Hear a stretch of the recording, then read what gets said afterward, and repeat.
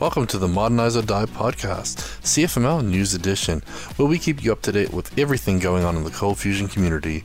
We'll share the latest news on events, releases to engines, frameworks, libraries, and tools, as well as spotlighting quality content from the community.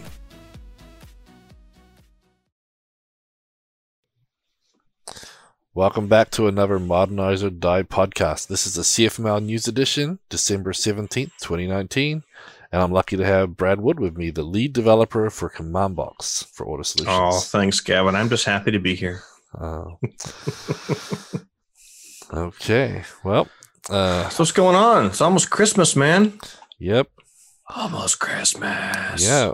And we have a special announcement. So you have to wait and listen to the whole episode to hear the announcement. No, that's me. So, so next week we have a special date and time. So instead of doing it on Tuesday, which would be Christmas Eve for those who watch live, we decided to push it back or pull it back to Monday. So we're going to do it Monday the 23rd, and we're going to do it at 3 Eastern or 12 Pacific. And we have a very special guest. Who would that guest be, Gavin? Tell us. We're going to have the one and only Ben Nadal. So he's dun, dun, dun. He won the prize for being mentioned most times on the podcast other than ourselves. So we thought we should have him on. And if you guys don't listen to like JavaScript Jabber and some of the Adventures in Angular podcasts, he's actually on those quite often as guests and whatnot. So he's a podcaster as well. And he's now a fan of the show. So we thought we'd invite him to host, and he said yes. So I'm glad you asked him ahead of time. Otherwise, it'd be kind of awkward if he was just listening to us right now. I was like, wait, what? Huh? Yeah, exactly. So hopefully you guys are excited. We'll have Ben on the podcast, and we're going to try and invite some community members now and then just and join in. But we thought we'd give you the gift of Ben for Christmas next week. Dan wants to know if Ben Nadal is real. Oh, he's very real, Dan. Yep. I remember the year that Ben didn't come to CF Objective, and somebody, Dan Fredericks or Kevin McGabe, somebody had like a Ben mask they were going around. It was the freakiest. Yeah, there was a lot of them too, wasn't there? Because it started with one, but didn't they ended up having a whole bunch? Yeah, people had little like sticks with his face, and they were walking around. It was pretty fun. So obviously Ben's a Cold Fusion developer for a long time, and he's got a successful company. The Envision app is one of the most popular apps for prototyping and sketching out stuff, and it's got a Cold Fusion backend, and it's still running. It runs on Lucy now. I think they just converted a while back, but maybe you can give us a little insight into their process and everything. That kind of got Ben back into Cold Fusion a bit, I think. They have been stuck on Cold Fusion 10 for whatever reason, and they did a migration to Lucy, and he kind of dove back into blogging and stuff, rediscovering the wonders of CFML. So yep, it's exciting. Obviously, we appreciate all the great content he puts out there, and I know many people, even some of the oldest team members, like, oh my gosh, like Ben's was like one of the first blogs I ever wrote or read. True. Sorry. So yeah. So anyway, him and Ray Camden used to blog like once a day. And I don't know how they ever did it. I mean, they would just like knock out the blog posts. And that's one of the questions I'm going to have for him is like, how do you do it? How did you do it? Yeah. He secretly hired a team of people to write blog posts for him. Yeah. So anyway, so next week it'll be Monday at 12 Pacific, 3 Eastern. We'll obviously tweet about it. What is it in Central, Gavin? Tell us the real time zone. 2 Central. yeah, the time zone we all were waiting for. Thank you. Why? No one's in the middle. Come on. Anyways, so flyover country. Yep. I'm in flyover time zones where I'm at.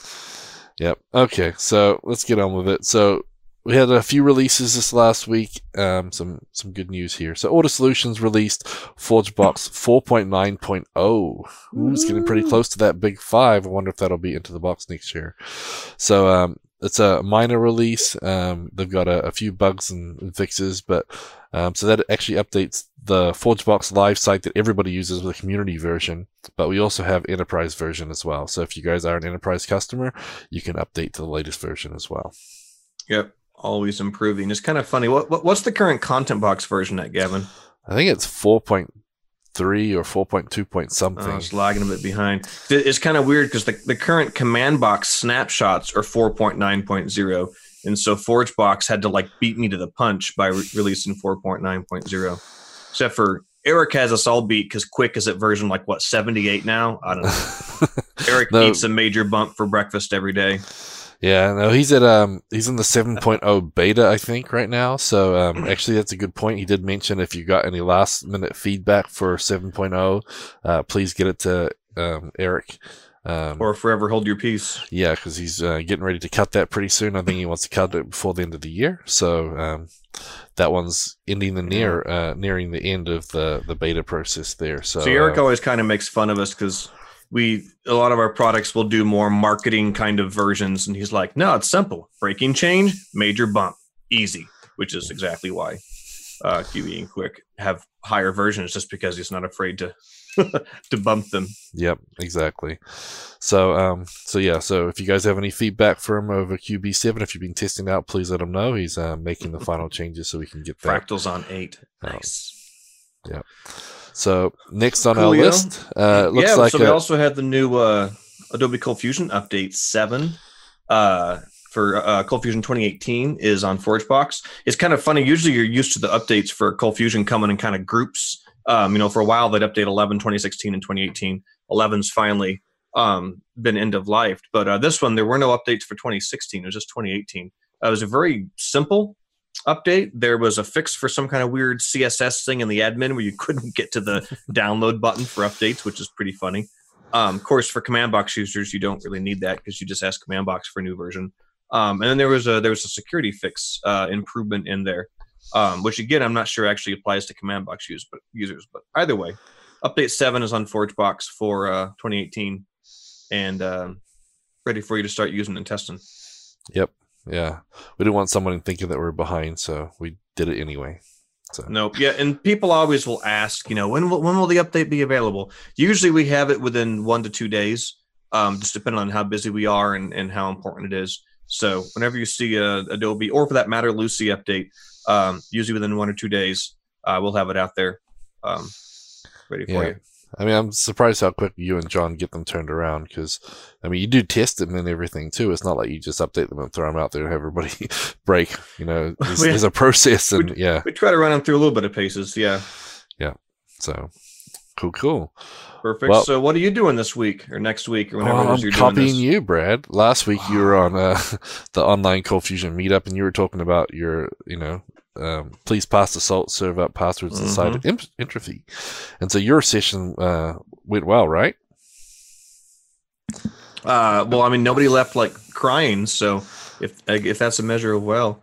No, I think it was good. You can't see people's faces online, but we had a lot of good questions afterwards about security and password hashing and stuff. So it's always fun to be on Charlie's meetup, and he has a really big mailing list of people he can draw from, so he can always pull a crowd for about anything. So yeah, so you were I always recommend. You're number 257. I can't believe it. That's a big number. So, but he did post it up on YouTube, so we have that link in the show notes here for your session. But this week, I'm going to do one of my sessions. So, at CF Summit, I packed one of the rooms, and there was like only standing room available for my start doing integrated testing. So, I'm going to be doing that one. Because as the description says, sadly, most developers don't test their code like they should, because testing can be hard and it's time consuming and the customer doesn't want to pay for it. But in this session, I'll show you how easy testing can be, and better yet, it's fun. So come check that out Thursday, and that's 12 Eastern, 11 Central. So is this using Eric's integrated library specifically? Yeah, so I start by just showing how you can do some normal integration tests. And so with that, we do some CF HTTP, and I'll even show you how Hyper makes that easier. And then I show them how in Lucy you can do the background call. So that remember you showed us a while back about how Lucy has a hidden function for making HTTP calls internally. So the internal request one. Yep. So I'll mention that as well, and then I'll show you, how if you want to start doing trickier things, it can be a little more complicated doing that with Hyper and everything else. So show you how integrated can make that even better, because integrated uses JSoup to do some pretty cool stuff, and so this allows you to do some pretty complicated testing very simply. So I think it's pretty cool, and a lot of people never heard of integrated, and Eric did that. I think one of his first presentations at Into the Box like 4 or 5 years ago was on integrated, and to be honest, we probably should really dive back into it and start using it more, make some more updates. And a lot of people are really excited after my talk to come up and ask me more about it, and so I thought it'd be a great one to show off because everyone needs to do more testing. So got a good reception at CF Summit, so I thought I'd share it. It's probably not going to be what I'm going to talk Into the Box, so I thought I should get it out there, get it recorded. Cool. So if you guys want to join me this Thursday, December 19th at 12 Eastern, 11 Central, 10 Mountain, 9 Pacific, and 6 a.m. Hawaiian time. And what about... And New Zealand time as well. I know, Swiss. Actually, but I think it's 4 p.m. UTC if you really care. So, anyway, there we go. So come join me and Charlie. There's the meetup link for yours. Very cool. So it looks like there's also a webinar that Rakshit is doing soon. Yep. So they announced that the CF Summit India that he's going to be doing a special webinar January 16th of 2020. So the next decade. But so it's going to be, a really good look into sort of the vision for 2020 and all the important pieces. And, so yeah, it sounds like we should definitely check that out. So all the buzzworthy Cold Fusion 2020. So buzzworthy. It looks like it's basically just kind of a vision for what's coming up in 2020. I'm curious if it'll have more information than what they've had in their keynotes this year. Yeah, I know they're getting closer and closer to the release. We don't know when it is, and I wonder if maybe the pre-release will coincide with this. Maybe. All right, there's the link for it. If you guys want to sign up for it. Yep, and then the pre-release. If you guys, I don't know if that's still open to sign up to get into the pre-release, but we'll have to try and grab that link again and throw that in here as well, because we should probably leave that as a running event. Check out the pre-release, get on the insider information, and check that out. So, yeah, I still haven't heard anything back from the pre-release, so yeah, I don't know if they haven't opened it or if they just haven't let me in. They're like, don't let that Brad guy in. Jeez. Yeah, he's always talking bad. Mm-hmm. It's probably because you mentioned putting it up on ForgeBox. They're like, nah. He said box. Every time Brad says box, we delay his entrance for another week. Yep. Okay, well, that's our news for this week. The conference is coming up.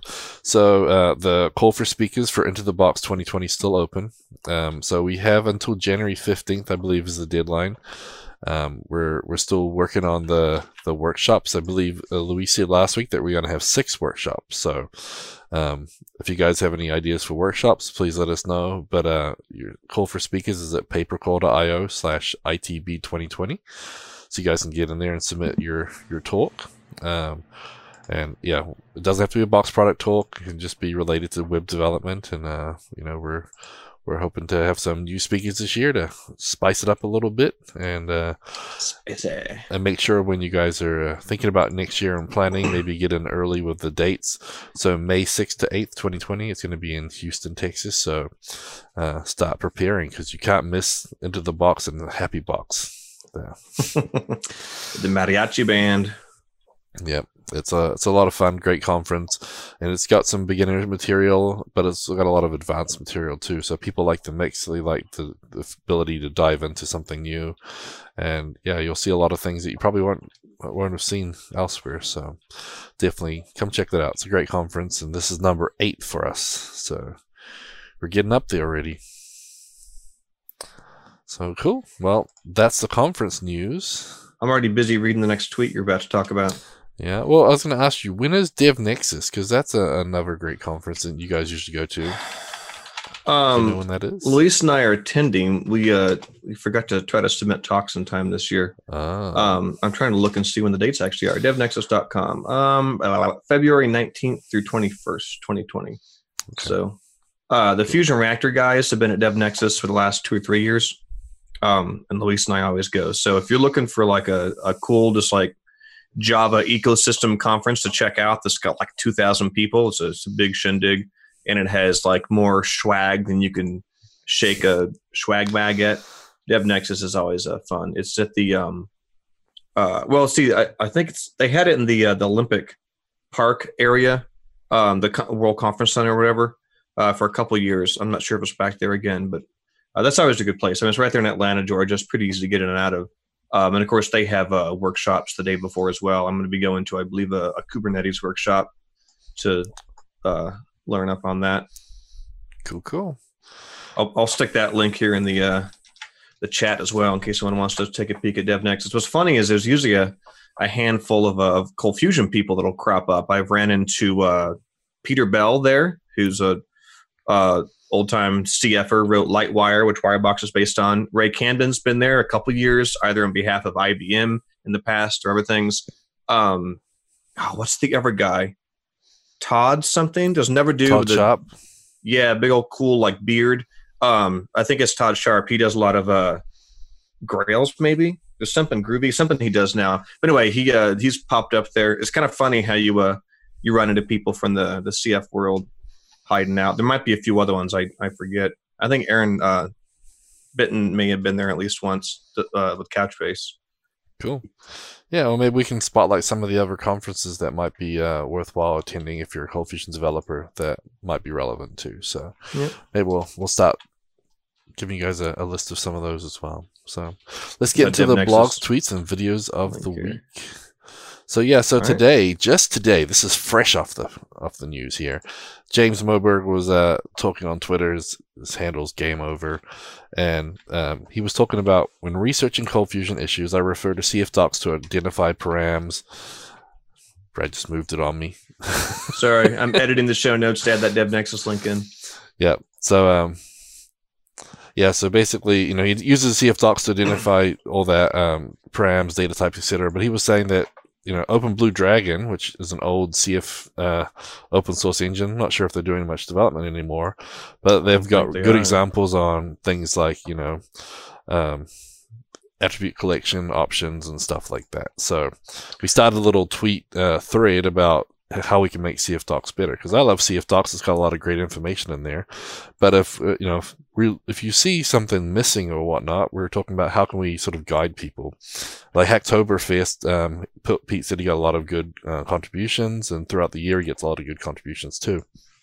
We're just talking about how we can improve CFDocs, and my rule is if I use something and it doesn't have a good example, I try and put one in there, right away. Make a pull request. It's pretty easy with these days, and even if I'm not sure what should be there, I'll usually try and make an issue, put an issue in there. If you don't have time to do the pull request, that's a good option too. So anyway, so that started a little, tweet thread, and Pete chimed in a little bit too, and, so James was also talking about it would be nice to have comments so people can make comments about tags or something saying it's no longer supported or watch out for this bug. Here's a link to the bug tracker, etc.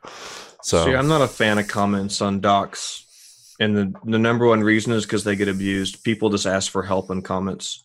I think, like, my personal opinion is if you have a note about something, you should edit the docs so the docs actually just say it.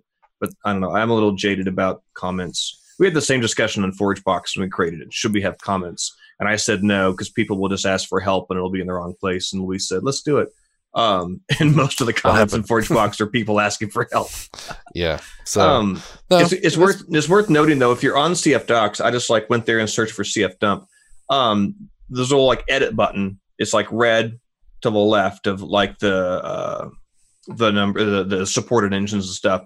And if you're I want to make a change to this, just click the edit button and it dumps you straight into github.com with that markdown. Actually, it's not markdown, it's JSON. With that JSON file pulled up, you can make your changes, submit your pull request right from there. So, I mean, the workflow is about as easy as you can imagine. Yeah.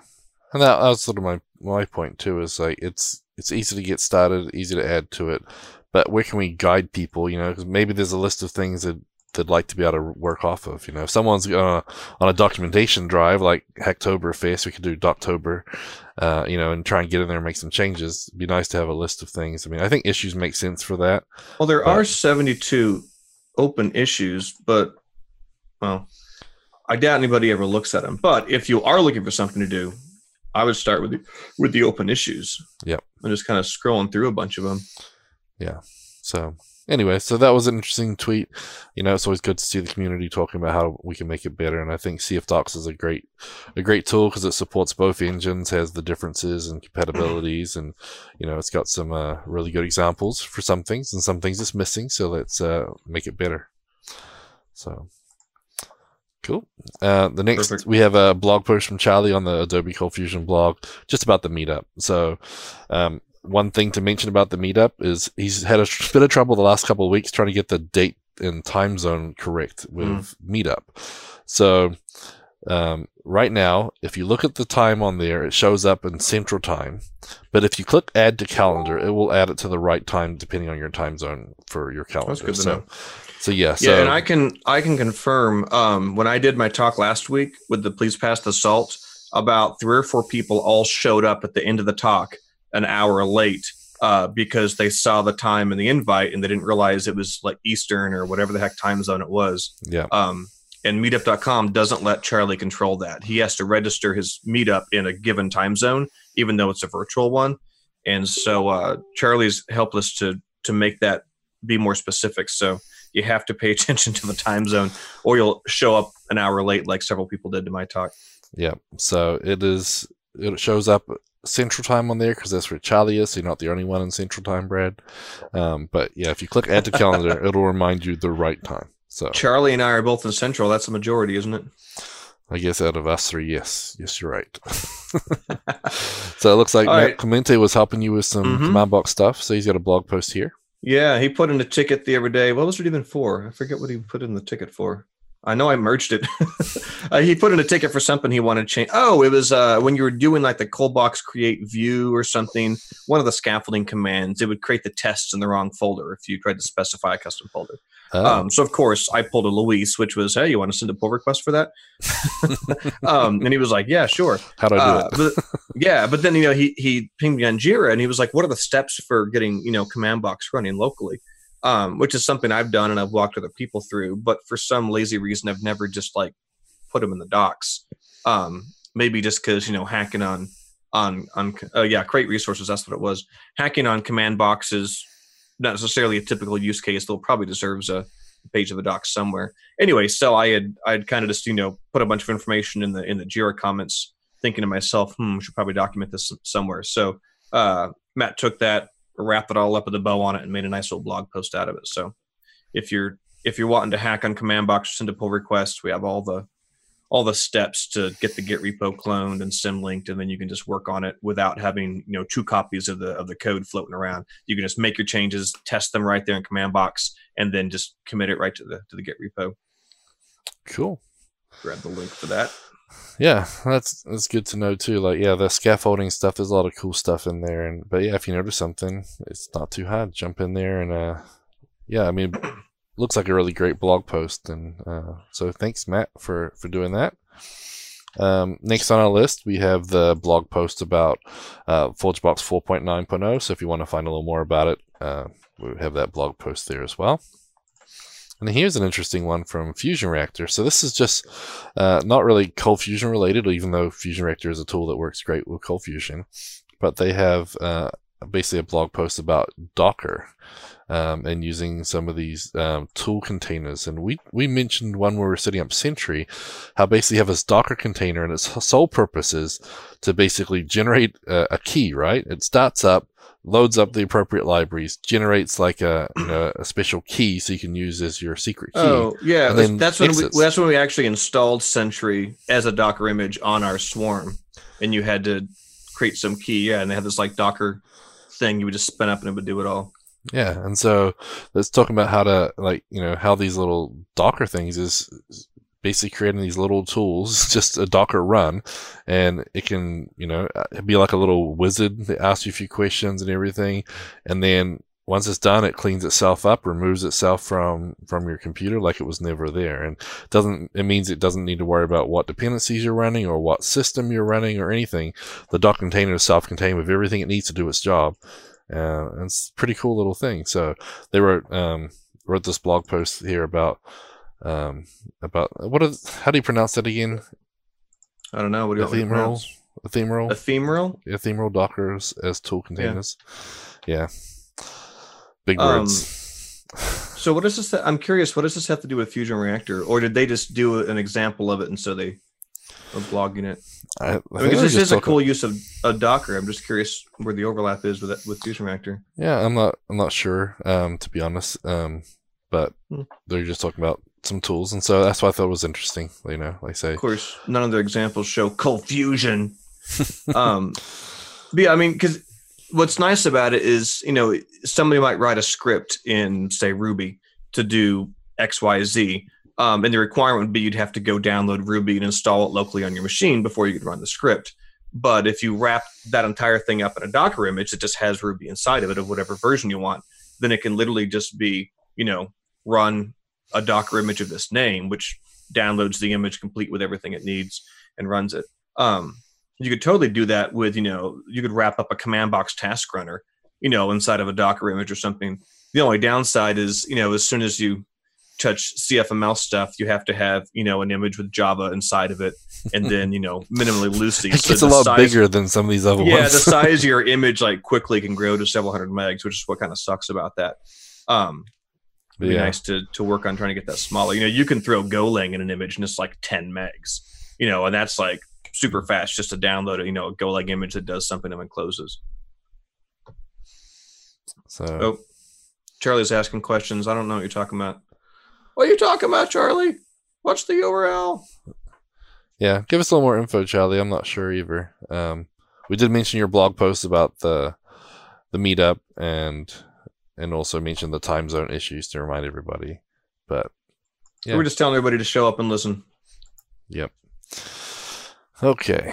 Well, that's still a cool post by Fusion Reactor, though. I like that, and I'd like to see Cold Fusion in a Docker image be small enough to the point where it was more feasible. I don't know if feasible is the right word, where it was just easier to do that. So anyway. Yeah. Well, if everyone's already using command box Docker images, then they'd already have that layer of the Docker image. So when you downloaded it, we wouldn't need to download all of that. True. Again. Yeah. If that layer was already cached, then and you just extended it directly, then that would be great.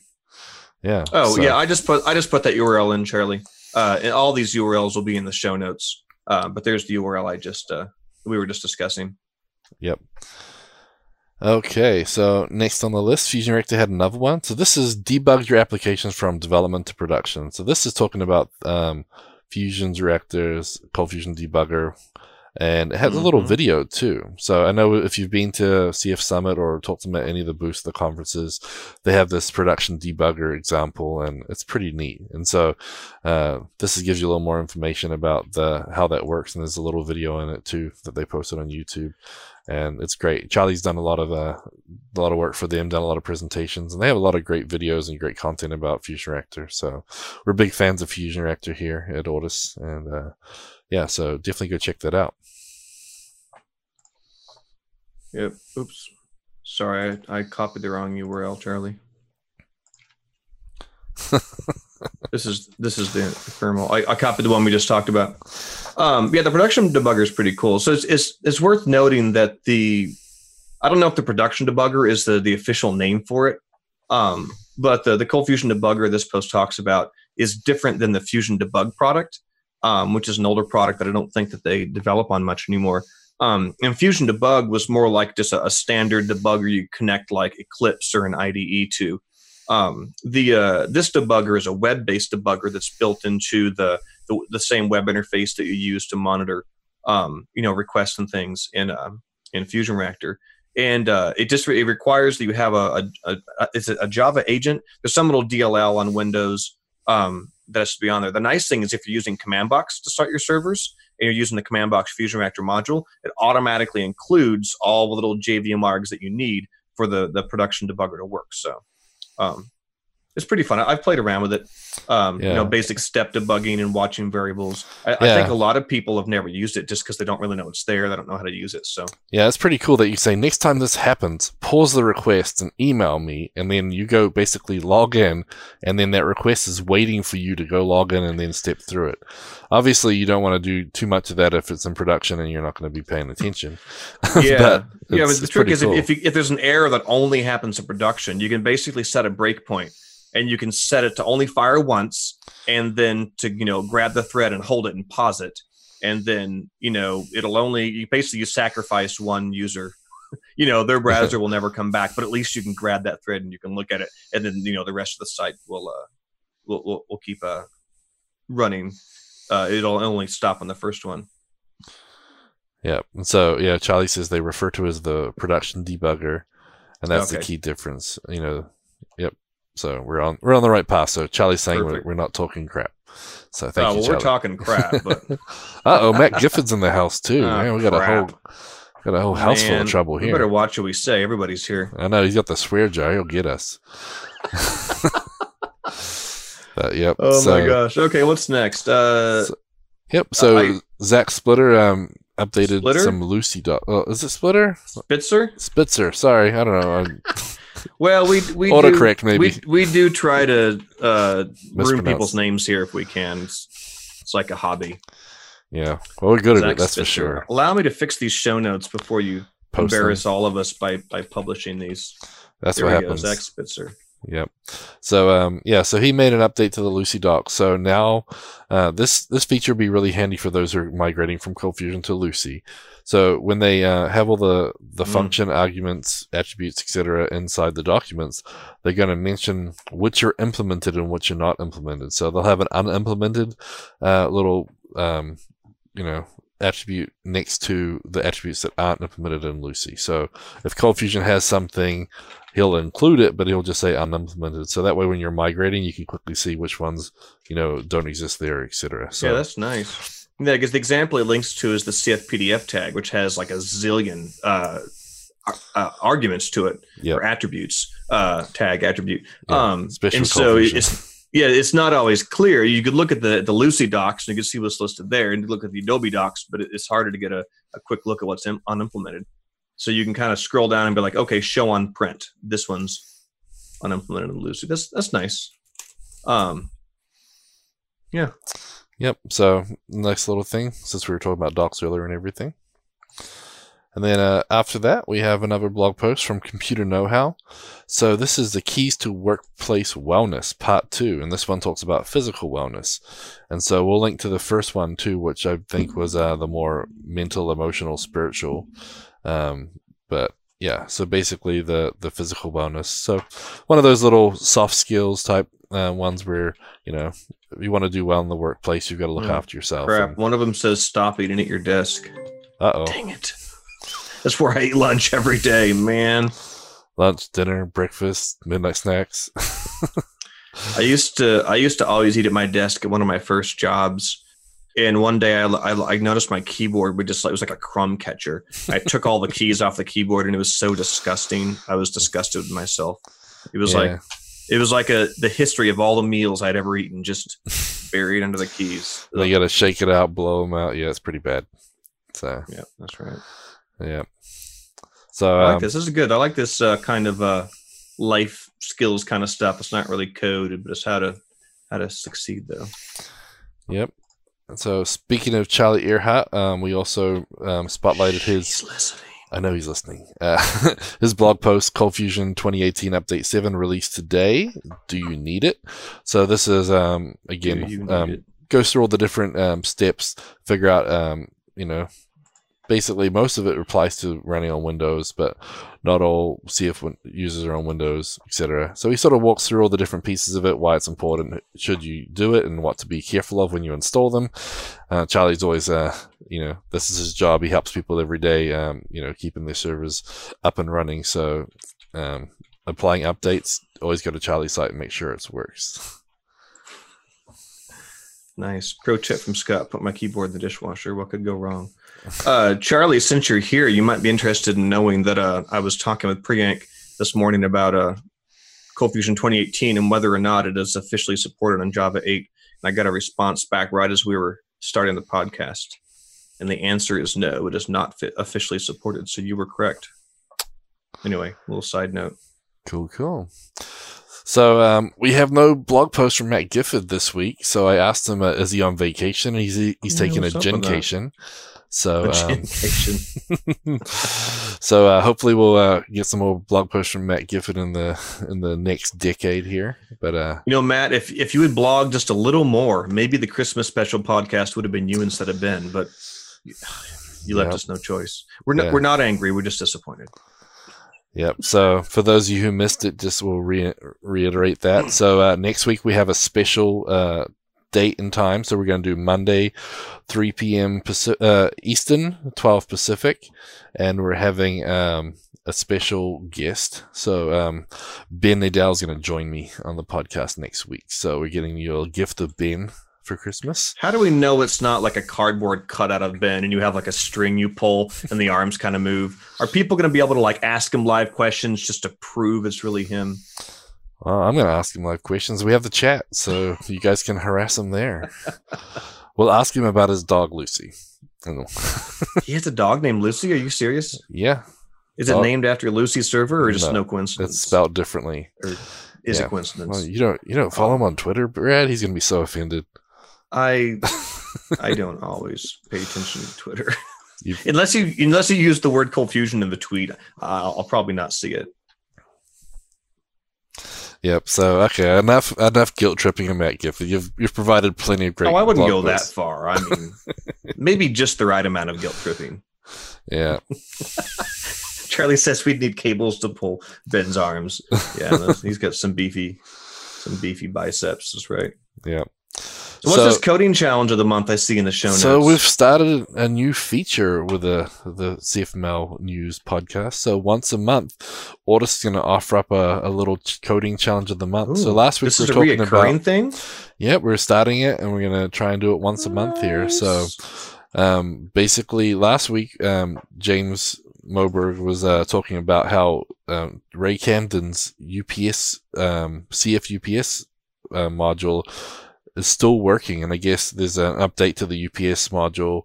The URL's changing at the end of this year, and so it's been running for like 12 years or something, and it's been working up till now. It still works, but you only need to change the URL in the configuration. So Luis, last week, who was a special guest host, decided to offer a little bounty for whoever publishes that source code as a Coldbox module in ForgeBox before the end of the year. The first person to do it, because obviously we don't need too many copies of it, but the first person to do it will get a $25 gift card. So we'll send you an Amazon gift card to enjoy. So I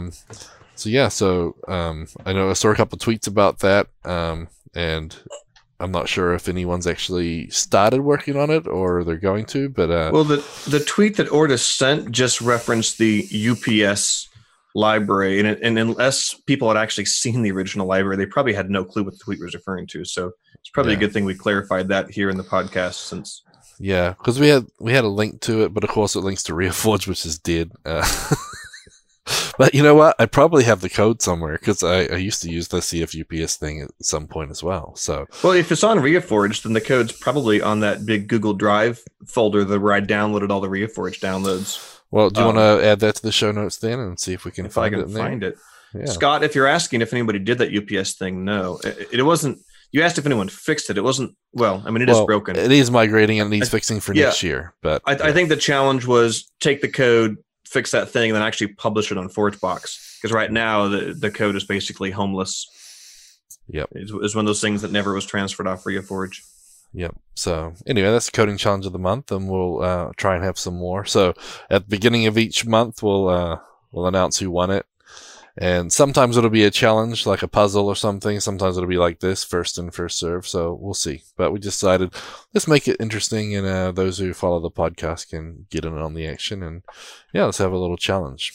So Matt can finance his next gencation if he wins a few of these challenges. Something like that. Yep. Okay. Only the cheap gen, though. Cool. We actually have quite a few jobs available now. So all of those who got fired at Christmas time, we got your job options here, so you get rehired before the end of the year. Sad but true.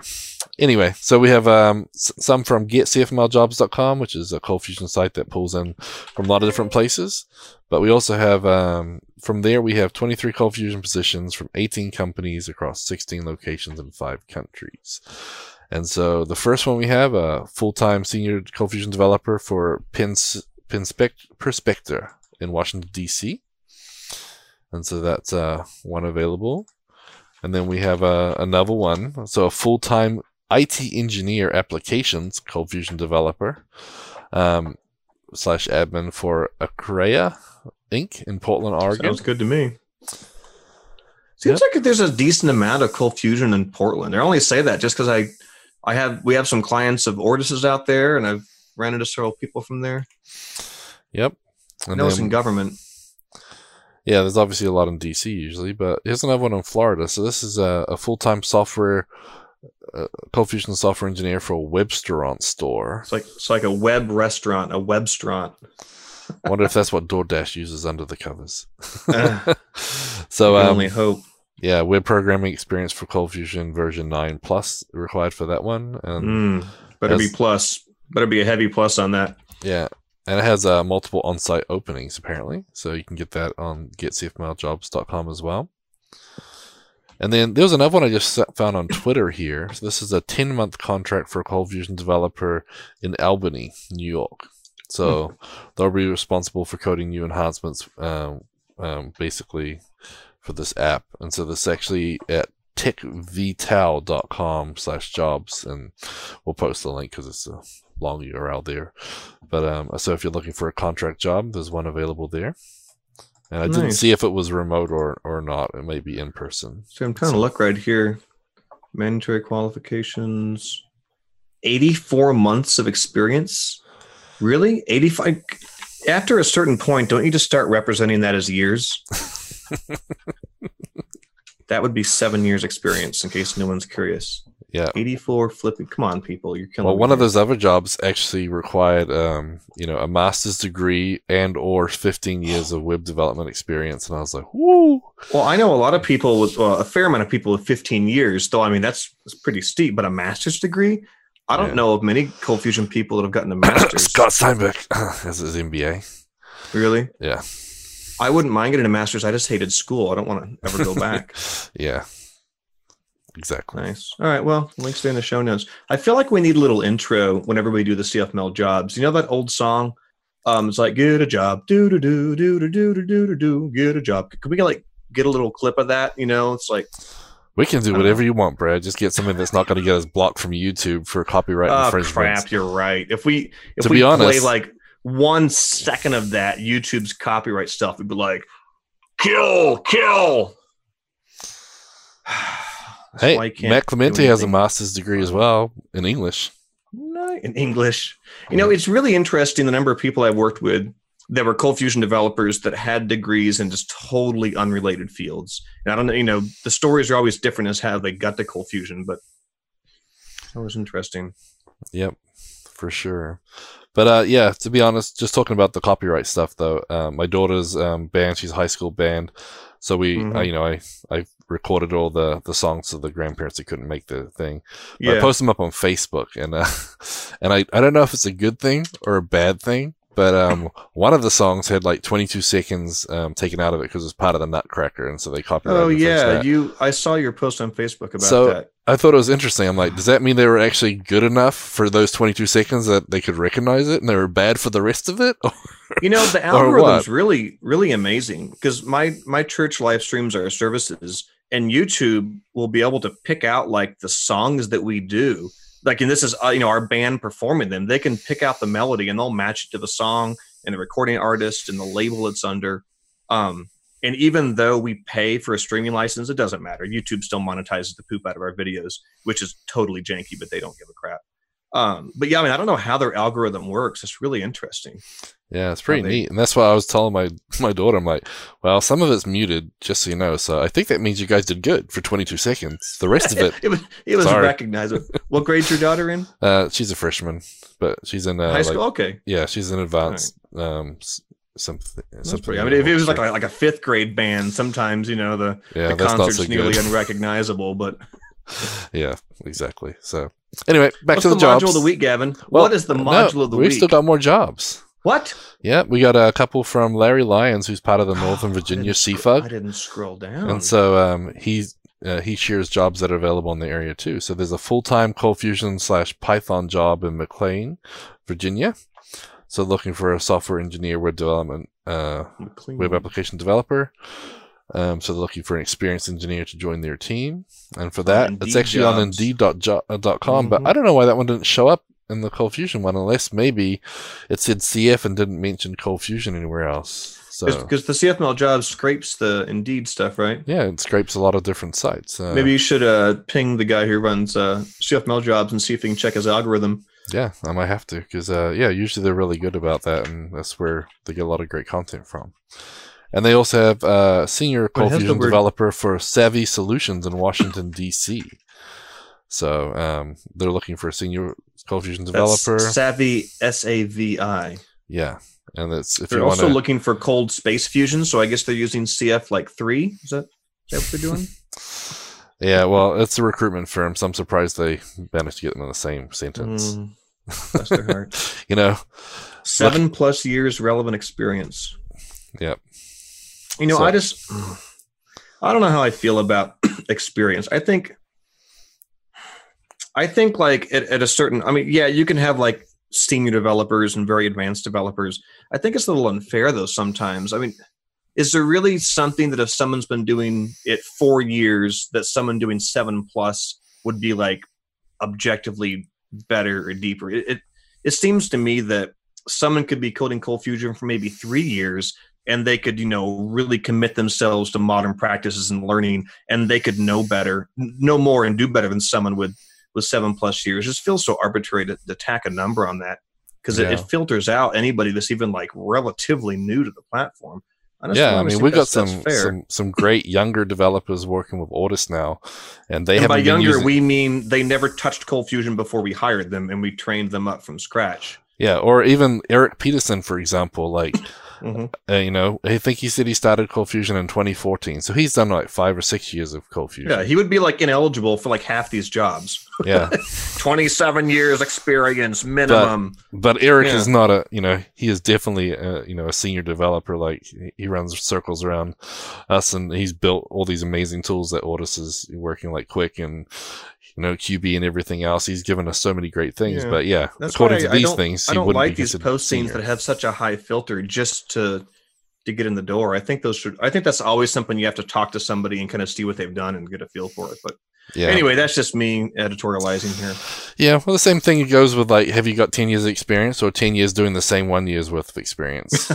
Because I did a lot of copy-paste programming for a long time. I've been doing Cold Fusion for a long time, but a lot of it was a lot of copy-paste, change a few things, just rolling out sites. And, I know I didn't grow a lot in the time. So, yep, I finally migrated to 6 tags. So you're no longer a 5 tagger. Yep, that's 6. Gone up to the 6 tagger. CF abort.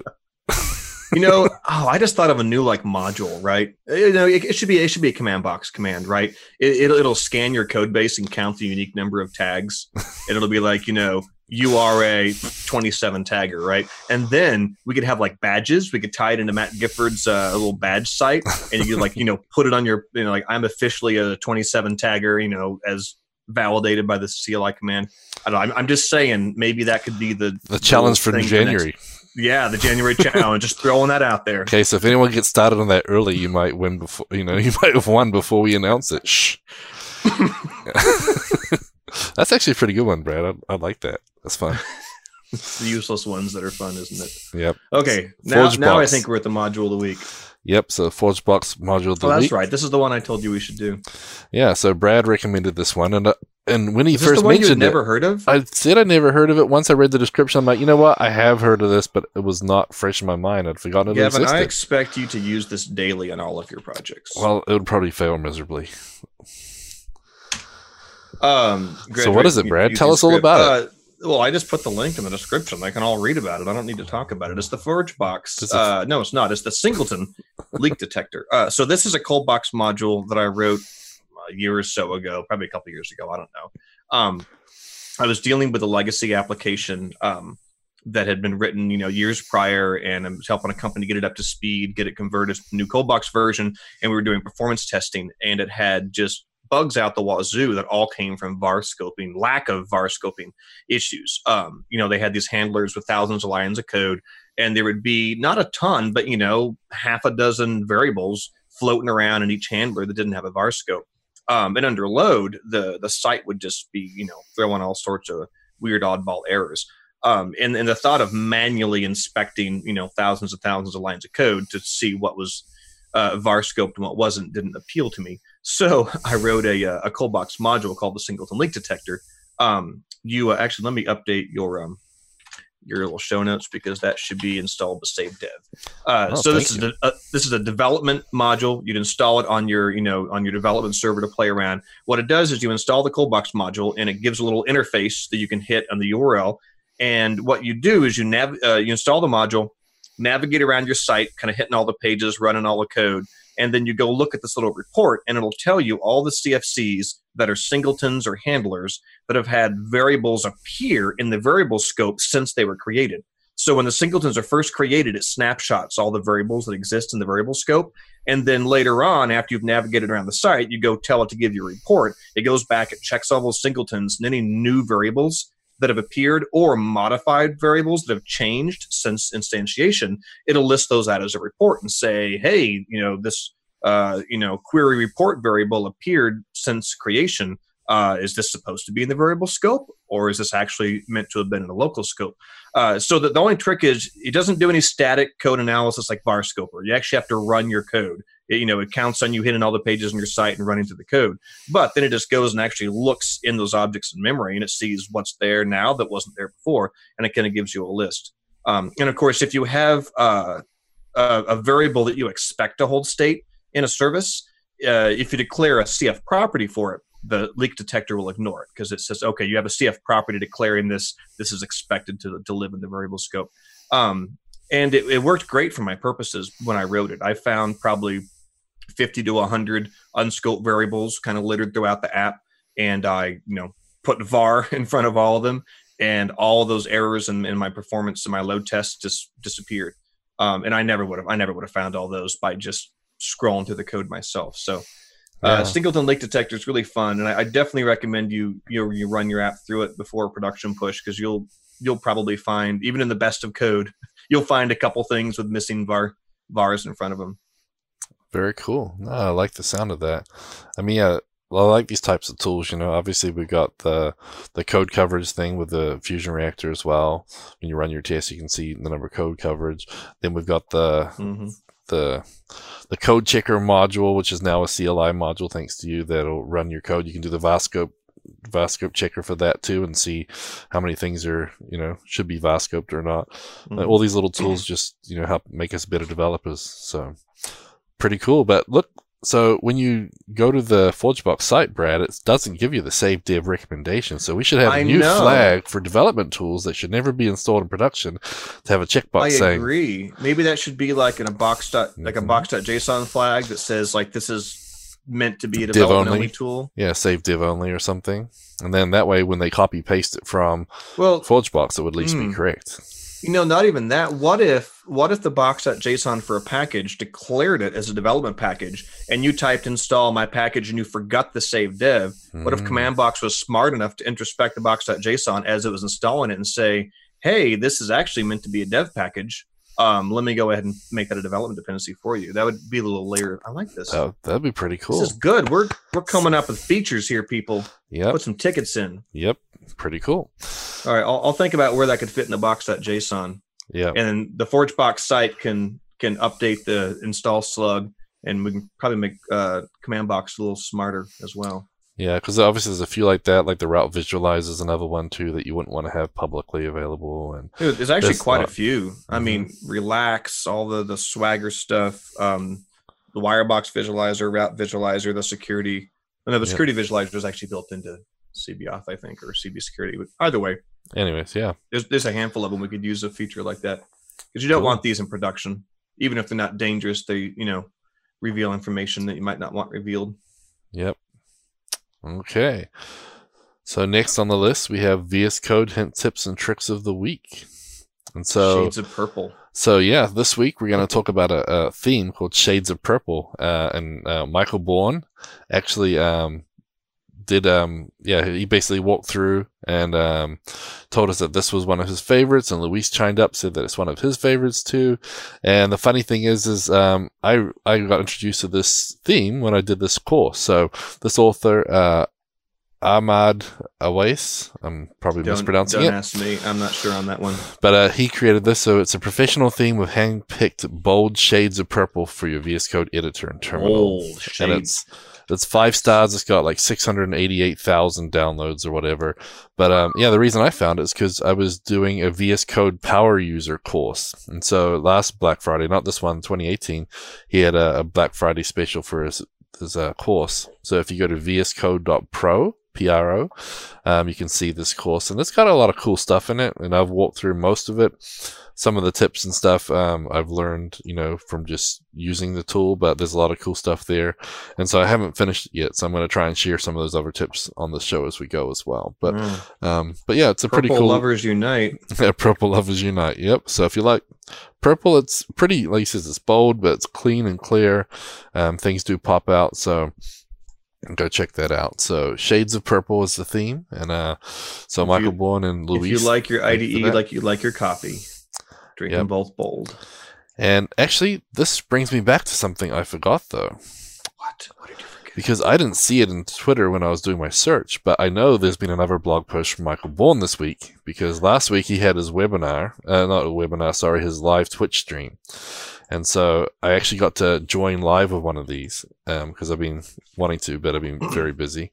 But so Michael was finishing up his little URL shortener that he was building in Coldbox. And so I managed to get in there, and of course, me being That's the one where you showed him the resources? Yeah, so he was doing a few things and asking questions, and of course, I was giving lots of suggestions inside the Twitch chat. Next time he'll probably mute me, but so he's working through trying to figure out what he should name this route, or what he should name this, this handler name and whatnot. And so I recommended a few things to him. So he wrote a blog post summarizing the 3 things he learned. This is the one from December 12th. Yeah, I believe so. And so we'll add it to the show notes. The show notes on the fly, man. Yep. But yeah, so it was a really cool little blog post, just sort of going over the 3 things that he learned. And so one of the things we talked about in there was resources. So that's the thing that Matt actually updated the implementation of the resources scaffolding. But resources allows you to basically spit out a bunch of routes predefined for something. So if you're doing photos or something like a module on photos, it'll spit out, the list, the route for listing all the photos, viewing a photo, adding a new photo, saving that new photo, editing a photo, and saving the new photo, saving the updated photo, and then deleting one. So it creates all the routes for you automatically, so you don't have to do all that. It all does it based on conventions, and then Command Box has a scaffold. If you go Coldbox create resources, and then tell it the name of the resource, photos, then it'll go and create all the handlers, the views, even some integration tests, and that's what Matt fixed. He put the views in the right place for the tests. The views in the right place for the custom folder. But yeah, so he learned about resources, which was pretty neat.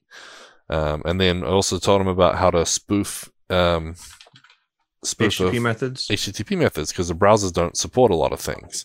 Yeah, so you can't easily test like a delete or a put from your browser. You can only do gets and posts. Exactly. So, if you're using Ajax and stuff, you're fine. But if you want to just build an old CFML CRUD, and that's what he was doing, he wasn't hooking it up to JavaScript or anything yet. So he was doing that. So for those routes that get generated, you need to use the delete if you want to delete something. So you have to use the delete method. So we showed him how to use the _ method URL or form parameter, so you can actually spoof that. And Coldbox is smart enough to know if you pass the _ method of something, it'll want to use that instead. So we learned about that. And then because we were trying to figure out all the routes, we showed him the Coldbox visualizer. So he used the route visualizer. Sorry. So yeah, so many tools. All right, the subline for Coldbox should be like helping you be lazy since 2006. I mean, it's hardly anything left for you to do as a developer. We scaffold all the files and the test. We create the routes for you. I mean, ship it, right? Yeah, 99% done. And Andrew Davis, he actually wrote a module that will build out a lot of the CRUD for you too. So it'll actually CRUDify a lot of the stuff. So, and obviously we had DataBoss. We've got to keep something for job security. Yeah, exactly. It's like I saw a commercial once. It was like a holiday commercial, and it was a mom in the kitchen making brownies from a mix, but she locked herself in and put powder all over her, or flour all over her face, and make it look like she'd been slaving over the stove all day long. It was just brownies from a mix. That's like Coldbox, you know. We run a couple CLI commands before REST API appears, and a week later, after surfing Twitter, we come back to our boss and we're like, "Oh, that was a lot of work, but I finally got it finished." I don't know. Don't give away our secrets, Brad. This could be a skit for Into the Box 2020. Just throwing that out there. If somebody wants to work on the dialogue for it. Sounds good. So, yep. So sorry I forgot that one, Michael. But yeah, he has the I already the added blog it to the post show there. notes. It's in there. Do you have the video itself?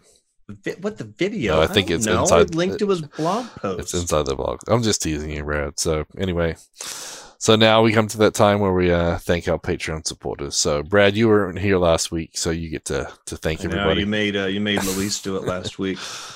Yeah. Absolutely. So thank you so much to Andrew Davis, Brian White, Carl von Stetten, Dali, Dan Carr, Daniel Garcia, David Bellinger, Idir Leshnicki, Don Bellamy, Eric Hoffman, Gary Knight, Jan Yannick, Jeremy Adams, John Farrar, Jordan Clark, Joseph Lamry, Laskma T, Matthew Clemente, Richard Herbert, Samuel Knowlton, Scott Steinbeck, VJ, and Yogesh Mathur. You guys help keep all this open source stuff going by being our Patreon supporters. Yep, and a special thank you to the Search Engine Optimization, a Hollander company, Andrew Davis, Don Bellamy, and Eric Hoffman. You guys are in the Hall of Fame, so I guess you guys you've done a little extra to get that special appreciation. Like how many passing yards do you have to average every game to make it in the Hall of Fame? It's a good question. I don't know. So all right. But anyway, it's been a great week. So remember, next Monday at 3 Eastern, 12 Pacific, there's going to be a special episode of the CFML News podcast with special guest Ben Adele. So we're going to give you the gift of Ben Adele for Christmas. We're going to get the podcast out a little earlier so you guys don't have to. The gift of Ben. Can we get like a logo? The gift of Ben. That needs to happen. Okay, Brad. Sonia, Esme, are either of you listening? We need that to happen. Yep. So hopefully you guys can make it to that, and that won't interfere with your Christmas Eve celebrations or last minute shopping and wrapping, which I'll probably be doing. Oh yeah, I've got kids. They're like, "Dad, you need to take me Christmas shopping still," which I hate the idea of having to go battle through traffic just to show them a laptop. Amazon. Yeah, I know. Amazon shopping just sounds more and more intriguing. Yeah. I've got a box of boxes of Amazon stuff, and I'm tempted to wrap, just like put them all in one big box and wrap. I think they have a dedicated delivery driver just for my house because it's just like a daily stream of packages. I know. I've got 2 Alexa warnings since since we've been in the podcast going ding. Your package will be here soon. So, oh my gosh. All right. Well, anyways, so thanks everybody for joining us. Have a great week. Enjoy your holidays. And don't forget, next week, Monday, special episode. So, adios, amoebas. Have fun.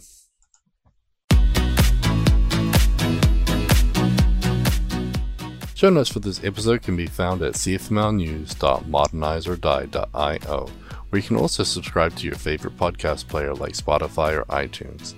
We also have the link to YouTube to find more videos just like this. The music used in this podcast is under a royalty-free license from Sound.com and Blue Tree Audio.